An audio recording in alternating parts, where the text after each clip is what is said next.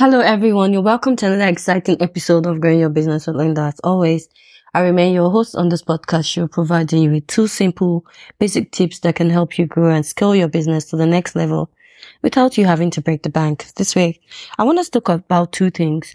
I want us to look at planning and then budgeting for your business as we go towards, ending the year. Let's quickly dive in.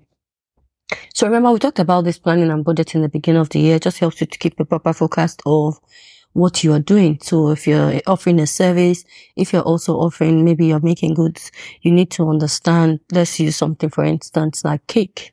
You need to understand how much you need to spend in buying the products that you need to produce each cake, and also how many cakes you're probably going to make in a year based on the forecast of last year and how many customers you have. So I always use this example because it's easy.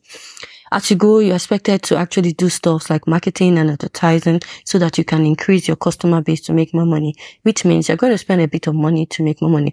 We've talked about that in social media marketing and stuff you can do just to put your business out there without breaking the bank. But you need to make proper plans as you end the year, depending on the kind of business you do. If your business, this is your peak period, then you need to start making proper plans now. How much are you going to be able to collect so that you can meet up to the demand before you end the year? When are you going to stop collecting orders? And how are you going to plan with your employees to be able to meet those orders? We always have problems with fashion designers. They take a lot of orders, and then at the end of the time, just before Christmas, they're disappointing many. They cannot finish up because they took more than their capacity.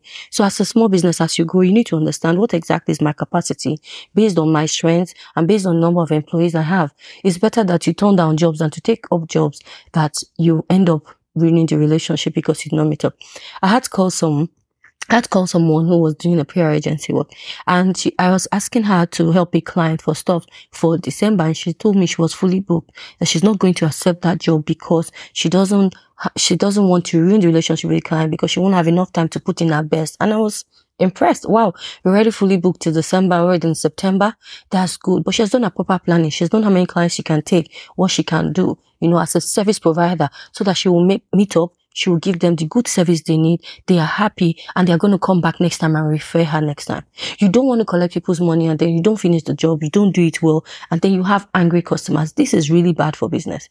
The next thing you need to do is also looking at budgeting. I know it's quite difficult for us to budget, focus and plan because of the way inflation is going up, and in Nigeria we have never seen it this bad. But then you still need to budget. So we're going to say, how much am I going to set aside if I need to employ more people during this peak period, October, November, December? How much am I going to set aside if I need to buy more things down ahead of time for Christmas because I need to satisfy my customers? The problem is that inflation is really good. The cost of things are going up, but your customers are not seeing that increase in their pay. So there will be a lot of, sacrifices to be made both sides, from both the customers and you, just so that you remain in business. But it's fine. We will all go through this and we'll survive. You have to understand, what are you going to be budgeting in terms of making sure that you have enough things to meet all the demand and you have enough hands to meet the service. We don't want to come into your store and we are queuing from inside the store to almost the street because you have too many customers and less hands to serve them. You must do your proper planning very well. Remember, in this episode, I explained what you need to do as you end the year, especially if this is your peak period. If this is not your peak period, remember, I offered the stuff of getting contract staffs that will just help you during your peak period. And when it's your off-peak period, you pay them, and then you don't have a lot of staffs that you're paying salaries and they're not doing anything. It's all about planning. If you don't plan, you don't even know your peak and your off-peak, when to keep so many people and when to, have just a few people. It's about planning, and the budgeting will help you know where to set money into ahead of time, where to buy stuffs ahead of time, where to bring in people ahead of time. It will just help you to be extremely very planned. Now, the idea of doing all this is so that you don't get to the point where you hit the bottom and just hit rock bottom and then your business is sinking.